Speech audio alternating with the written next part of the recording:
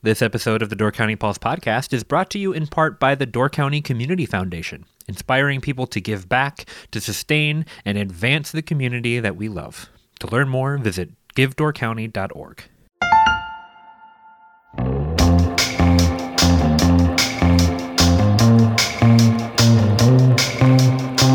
Hello and welcome to the Door County Pulse podcast. I'm Miles Danhausen Jr., writer and editor of the Peninsula Pulse. Over the past couple of months, we have been working in support of the team at Wisconsin Watch on a series of articles investigating the many impacts that fluctuating water levels are having on not just our shorelines, but on our budgets and on the ecosystem of the Great Lakes. The series features photos from Brett Kosmider and the Pulse Archives and reporting by Mario Curran. On Saturday, the first in this series was released, a story called The Water Always Wins, Calls to Protect Shorelines as Volatile Lake Michigan Inflicts a Heavy Toll. The story examines how a climate tug-of-war is driving extreme shifts in Lake Michigan's water levels, and how northeastern Wisconsin communities are trying to protect their shorelines from the volatile water levels in the coming years. Today, Mario Curran joins me on the podcast to talk about what he discovered. Mario Curran, thanks for joining us on the Door County Pulse podcast. Yeah, thanks for having me. I wanted to get started. I mean, it's a really wide-ranging look at the lakes that you've started on here, and at lake levels, specifically in Door County, but up and down the Lake Michigan shoreline.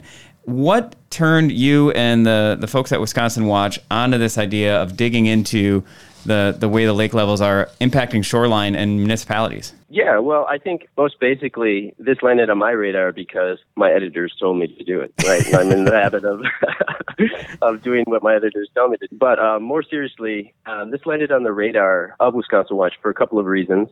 One, this is part of our new news collaboration, which is a collaboration of 6 newsrooms in the Fox Valley, northeastern Wisconsin region that are, working together to really highlight issues that may get lost or may just need to be elevated a bit more as a region. And when we're thinking about Lake Michigan and the Great Lakes in general, it's hard. You'd be hard pressed to find, I think, a more central issue to many people's lives than the fluctuation of the Great Lakes.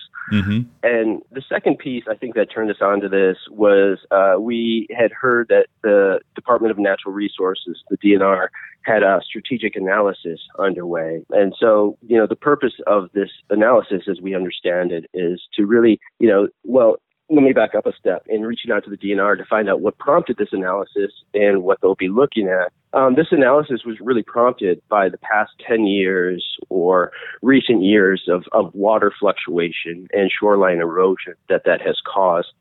So this strategic analysis will take a look and try to get a better handle or a better idea of what the erosion looks like, what sorts of cost means to homeowners and public and private entities up and down the shoreline.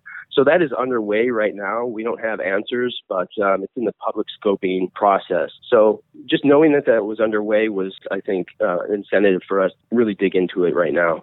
Yeah, and when you're talking about that analysis that they're undertaking, this is in regards to, and folks in Door County will be very familiar with this, is all the work that's being done on our shorelines as people try to, in some years it's been combating low water by doing dredging, and now in the past couple of years it's been competing with the high water by putting in new revetments. And I say revetment, I'm used to saying that word, but I guess like the layperson, it's probably better understood as big rock walls on the shoreline of some sort. Right. And it's been happening up and down the peninsula. So I don't know if you've been able to find out just how many permits that have been applied for or how many of these types of activities are going on around our Door County or statewide. So when we're looking at permits, these are broken down by individual permits that have been requested, by private homeowners looking to construct in their shoreline. So in 2018, we had 61 permits approved. And this is, I should also note that this is specific mostly to the Door County region. And that's because it's considered by DNR standards to be a protective or sensitive habitat where these permits would have to be requested. Elsewhere along the central to southeastern shoreline falls under an exemption. So,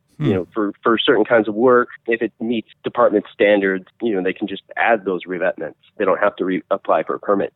So this applies most specifically to the Door County Peninsula. And in 2018, we had 61 approved. And, as this is during a period where water is rising. In 2019, we had 98 approved, and in 2020, we had 136 approved.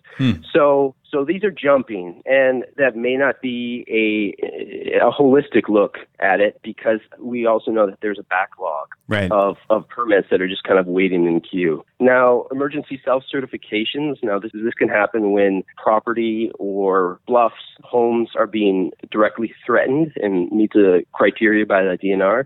So those are also jumping by roughly about the same margin. So through 2016 through 2018, we had 30 emergency self-certifications, and by the year 2021, we had 98 submitted and 63 approved. So those are also jumping, long way of saying. And, we think reasonable to assume, and people that we've talked to up and down the shoreline, we really get a sense that this is just one indicator of the concern that people have felt during those years as water was rising. And of course, we have storms in the region that could potentially have more waves that cause more damage. As the water's rising and getting closer to the homes, people feel that sense of urgency. This is one indicator of those. Yeah, a couple of years ago, I did a story on the high cost of high water, and there were a couple of homeowners who were taking drastic measures because their homes were like kind of in that Whitefish Bay area, Lily Bay, Whitefish Bay. That's basically all down by the Glidden Drive and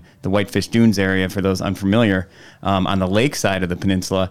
And they were getting battered by wave action, and their homes were actually threatened, getting very close to starting to sink into the lake. And we really don't think of that as the kind of thing that happens in Door County. That's the kind of thing you see on pictures of other parts of the country or in California where homes are sliding off of bluffs into the water. But there were a few homes that were starting to feel pretty close to that. You mentioned all the permitted actions, but there's also, and I haven't heard anything about putting this into the equation, but there's a lot of little actions that people are taking on their own shorelines without going the permitting route too. So that only captures the people who are going the official route to take care of their shoreline. Absolutely. Yes. Good point. Because I know a couple of homeowners who have had, with massive low water and then the high water just washing away trees on their shoreline, kind of changing what the habitat looks like in those areas for fish and wildlife. So it is a really interesting problem. And the scope is so huge because some of those permits, you're talking municipalities doing work along miles of shoreline. Take Ephraim, for example, is one that you write about in your story and all the work that they've gone into. So these, obviously, they're not just shoreline impacts. They don't just change the look of the shoreline. They don't just change habitat, but this is real money we're talking about. Right. Absolutely. As you started diving into this, what are some of the scope of the financial ramifications of this from a municipal? Obviously, you probably can't detail what private homeowners are spending, but were you able to find some estimates of what people were spending or what municipalities are spending on these efforts to protect the shoreline? Yeah, that's a great question. And also, I need to give credit where credit is due. And a lot of the work that you've done over the years really informed our reporting. In fact, one of the homeowners that you had just mentioned up near Whitefish Dunes Bay has his house, his house seems to be creeping closer and closer to the water. I was able to chat with him just to follow up, since your story published, how things are looking. And, just a thumbnail estimate of something like that on a very small scale. And I think you had also mentioned this in your story. I mean, you're looking at $250 per linear foot. And if you're looking at a 150-foot long shoreline, that's upwards of $37,000 if my math is accurate. So, these aren't small figures. I mean, I don't know about you, but I don't have $37,000 laying around. No, not in my petty cash drawer right now. Yeah, right. And then trying to take this to a larger scale, right, for even a small township like Ephraim or for a mid-sized city like Sheboygan, a little bit further down the coast, that is, that can be a serious strain on the budget. So we were able to talk with the mayor of Sheboygan, and he talked about some of these challenges, the need to add additional break walls or to, break up the wave energy and protect some of the infrastructure. They're dealing with, when a high wave action comes in, their boardwalk gets flooded, that's a serious threat to businesses. Mm-hmm. You can close down shops. So, in that sense, in one regard, the costs are very difficult to measure what it could mean for the local economy. For example, in Ephraim, if parts of the downtown are taped off and, people can't get an ice cream and look at the sunset, you might not get that. And those those costs are difficult to measure. But we do know one reason that I mentioned Mr. Ryan Sorensen is because he is a board member of the Great Lakes and St. Lawrence River Cities Initiative, which is a group of mayors in the region that are concerned about shoreline damage and shoreline erosion precipitated by climate change. And so one figure that they've estimated is that they say that cities along the region will be looking at a cost of $2 billion over the next 5 years to make these infrastructure adjustments and, repairs that are needed.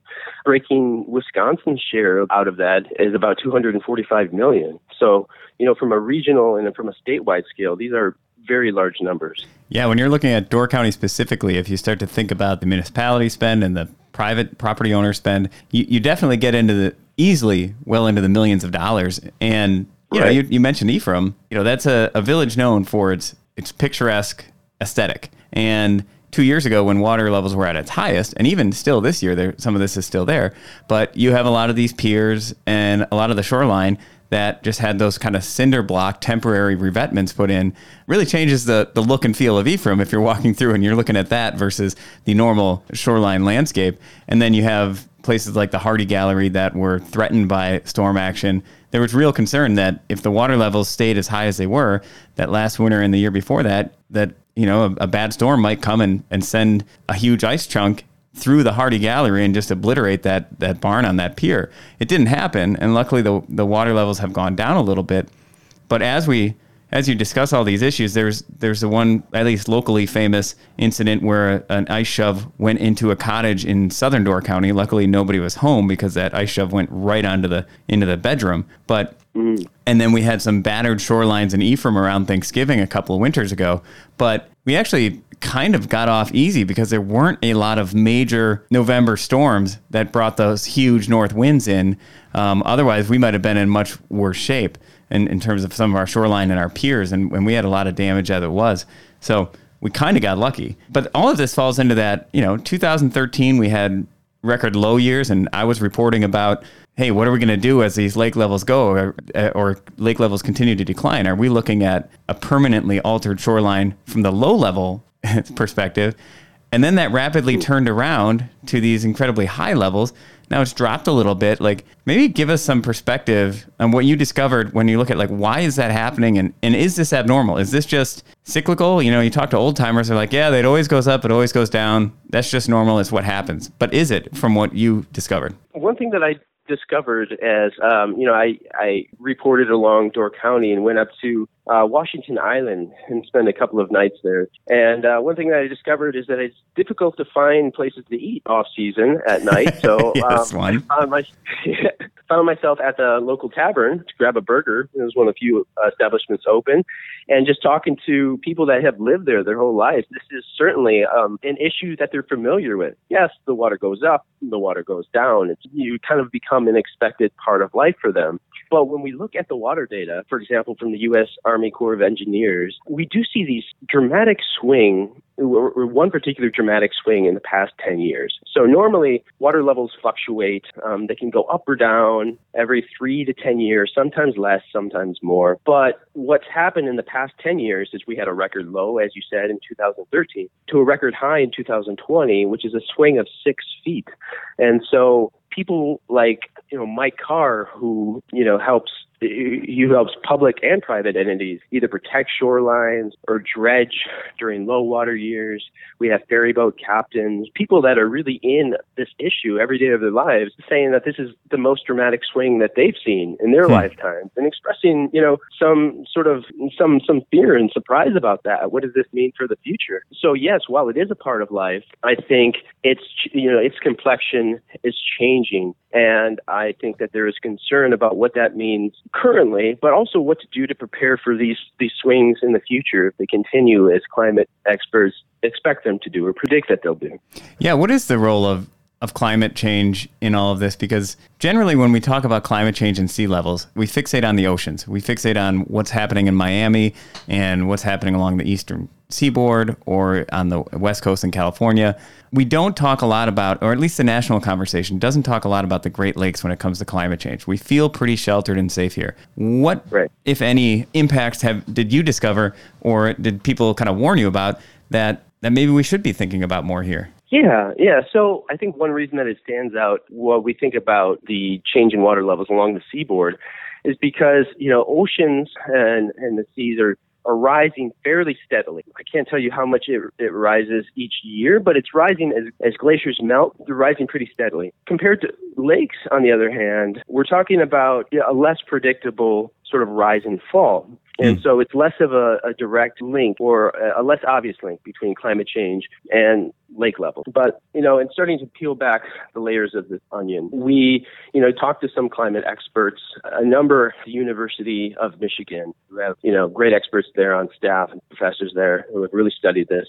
And what we've come away with is this understanding of the Great Lakes water levels are driven in large part by rainfall and precipitation, right? Water comes in through rainfall, it evaporates, goes down, rising temperatures. And what we find over the Midwest, over the Great Lakes region, is this really sort of interesting interplay, this tug of war, as one expert calls it, between temperatures that are rising in the region faster than they are in other parts of the United States and more frequent and intense storms. So what this leads to, in short, is these fluctuating lake levels that rise and fall quite dramatically. But it also means that during those high water years, we're getting more frequent and intense storms. And when there's more water in the system, there's more energy in those waves that can cause more damage. So while it may not be a steady rise that we're seeing, the prediction is that these fluctuations and these severe weather events have become a bit more of the norm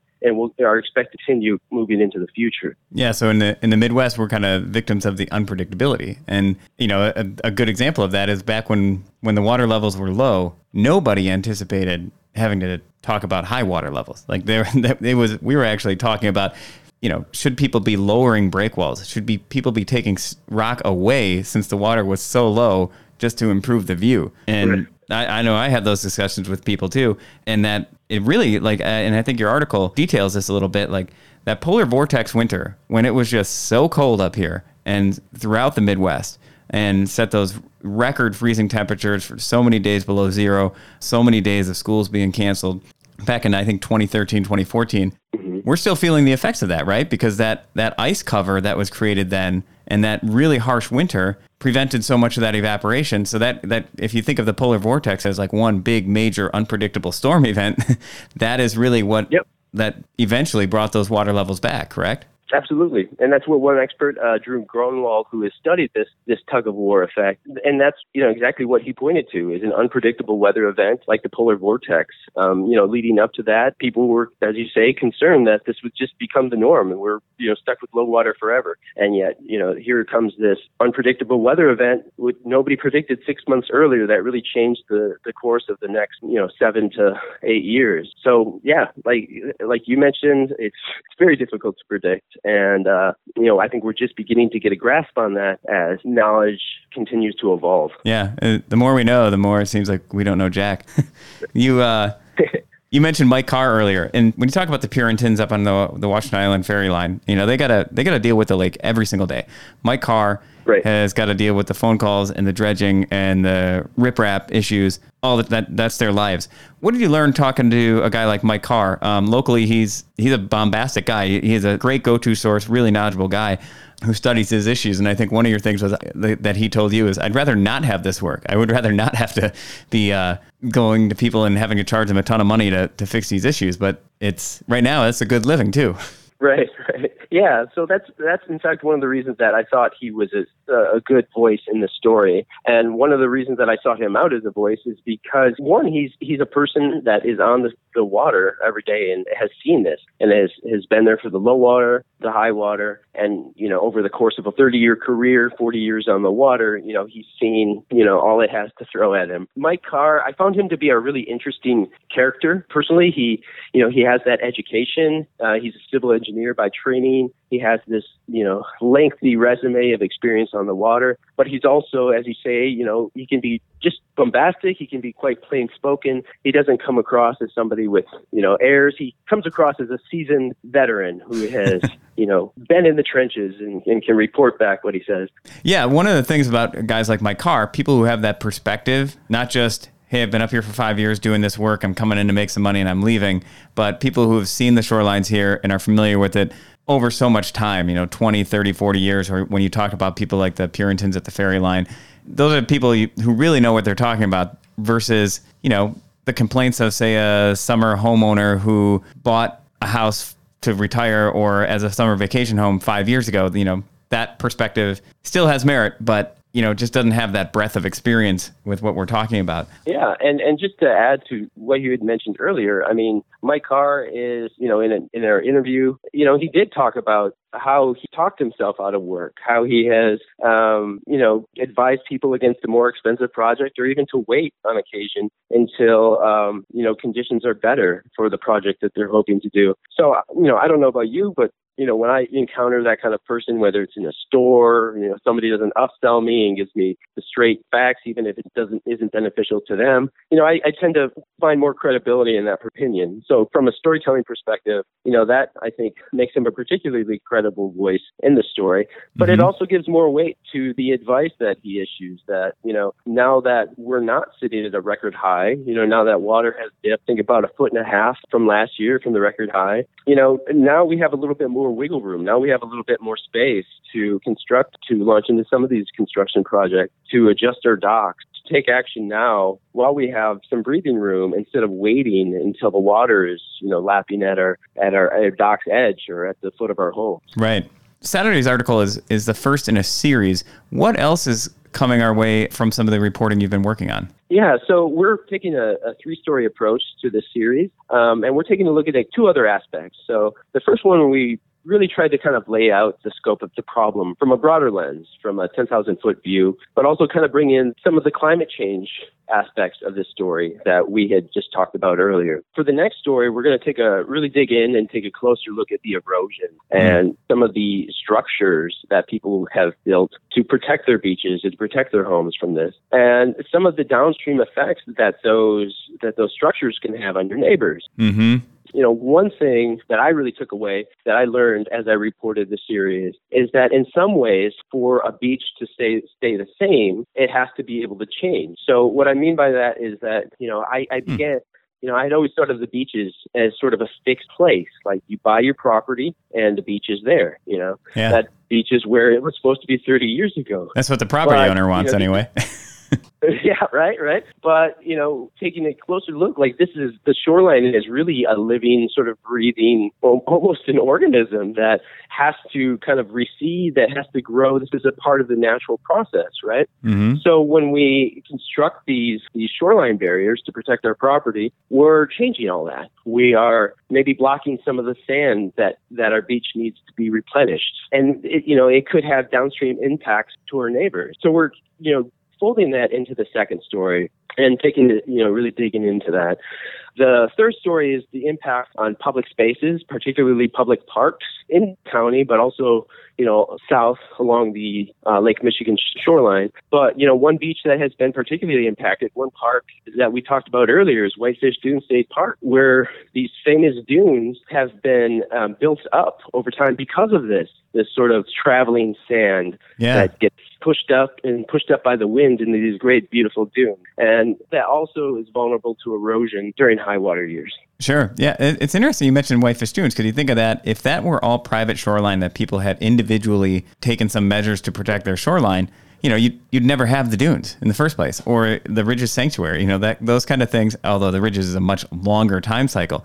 But that's a really good point. And I think if you go down to that Whitefish Dunes area, you can see in some spots where one neighbor has just put in steel riprap and the person right down the street from them has not. And you can see how dramatically what one neighbor does can impact somebody else's property and shoreline. And even if you look at an old aerial photo of, say, Bailey's Harbor, I think I have an old postcard, before they put in the larger, not that it's a large marina, but the marina that Bailey's Harbor has now, all of the harbor used to be like kind of one big sand beach, one big crescent moon shaped beach. And now that marina structure has kind of created this stop of the sand along that shoreline. So it is what we think of as the pristine version of Door County today, or in the last 20 or 30 years. If you went back further, you'd have a much different look at that, just because we've altered those shorelines with some of those piers so much. The thing that I I wonder, curious where you came to after in your reporting after doing a lot of work on this 10 years ago or something. I think I ended up writing an article like that asked the question, like, is it time to leave the lakes alone? Like, can man really manipulate it? We just end up like we create one thing to fix one problem, and then we build something else to fix the problem we created with the previous fix. And I'm curious where your reporting took you on that question of, how far do you go before you just say, all right, maybe we should just maybe not do anything and just deal with it and just accept the ebbs and flows of the lake. Yeah. I mean, I think that especially when we consider the downstream effects that protecting or armoring the shoreline could have to the surrounding ecosystem, with your neighbor's property, I think that is at least a reasonable place to land on. Maybe we should just, or a reasonable question at least to land on is maybe we should just leave this all alone and let nature take its course. I think that is probably a very difficult pill for somebody to swallow if they owned a home or bought a home or, have had a home that has been passed down through generations, right? They don't want to necessarily hear that or leave it to that. And I can understand that. But, I think in talking with experts, professors about some of this, a couple of elements stand out is that one, that there are parts along the shoreline, particularly those around cities, maybe if it's close to a vital piece of infrastructure. There are places along the shoreline that need to be hardened or have already been hardened and should probably stay hardened, right? So the ship has sailed on those areas. And those places have been permanently altered, and we should probably keep those up. But there are other parts along the shoreline that are less developed, right? And we could be taking steps to, I guess, lessen our footprints there. So, there is, I think, a growing call, a growing awareness that there are alternative ways of protecting shorelines that we could be exploring. One of them is what's referred to as nature-based solutions. And it's exactly what it sounds like, using nature to protect the shoreline, but not necessarily protect it or armor it, but to build a resilient shoreline that isn't 100% protected, maybe, but when there is some erosion, when it is impacted, it has the ability to bounce back with fewer impacts and permanent impacts to the ecosystem. So just one, I think, more famous example of this we see in the Netherlands. So in the Netherlands, along the water, they've also experienced and had concerns with shoreline erosion as sea levels continue to rise. And they took what may be a very surprising tact. It was certainly surprising to people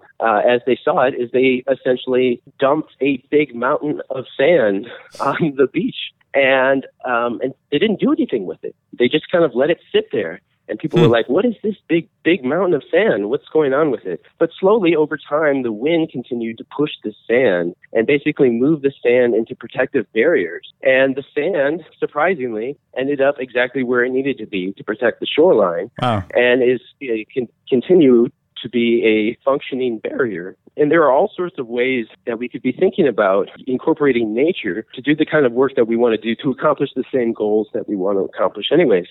And often these come in at a much cheaper cost. Again, you may not have the sort of shoreline armoring that we think of when we think about protection, right? We might want to be protected 100% and have no budge to it. Yeah. But these are better for the ecosystem. These are often cheaper, viable alternatives that could be explored up and down the coast. Shoreline. I'll have to look for that example from the Netherlands. Thanks for bringing that up. So these stories will be coming out about once a week over the next couple of weeks. And then on November 4th, there's a special event at Crossroads at Big Creek. Can you tell our listeners what's going on there, how they can participate, and who's all going to be there? Yeah, so we've got the event coming up on November 4th, as you mentioned, at Crossroads at Big Creek. This is 2041 Michigan Street in Sturgeon Bay. So basically, we are bringing together a panel of 3 experts or people that have been immersed in this issue. So we talked about Ryan Sorensen, Mayor Sheboygan. He's going to be there. We got Mike Freese, Director of Resource Policy Team at the Wisconsin Coastal Management. He will be joining us, as well as Tony Gilbert, Executive Director of Midwest Environmental Advocate. I will be moderating this event, and basically we'll be having a discussion about many of the same issues that we've discussed today, but it will also be a conversation, meaning that we are hoping, those who join us can participate and maybe tell us what we've been missing, what we may do well to think about in some of this coverage, and engage with the panelists as they give their take on what we should be thinking about. The event is free. It is meant for folks who are vaccinated, and you can also stream online. All right. So that link is available. All right, excellent. And we will put that link in the description for this podcast if any of our listeners want to check that out. And we also have some information about that in the Peninsula Pulse next week. And I'm sure we'll be sending that out in our emails and things. So keep an eye on that and on Facebook. So Mario, thanks for taking some time to talk through this. And thanks for all your work on this article and for working with us here at the Pulse on this topic. I think it's obviously one of the most important things that, the water around us here in Door County is a constant topic of conversation, and it's a constant topic of concern. So thanks so much for digging into it, and thanks for joining us. Yeah, thank you, Miles, and thanks for all your help and support. Thank you so much for listening to the Door County Pulse podcast. If you want to support us at the Pulse, check out doorcountypulse.com/shop, where you can get a weekly Pulse subscription, purchase some incredible Door County artwork from Pulse artist Ryan Miller, and much more. We hope you've enjoyed the Door County Pulse podcast, and we will see you next time.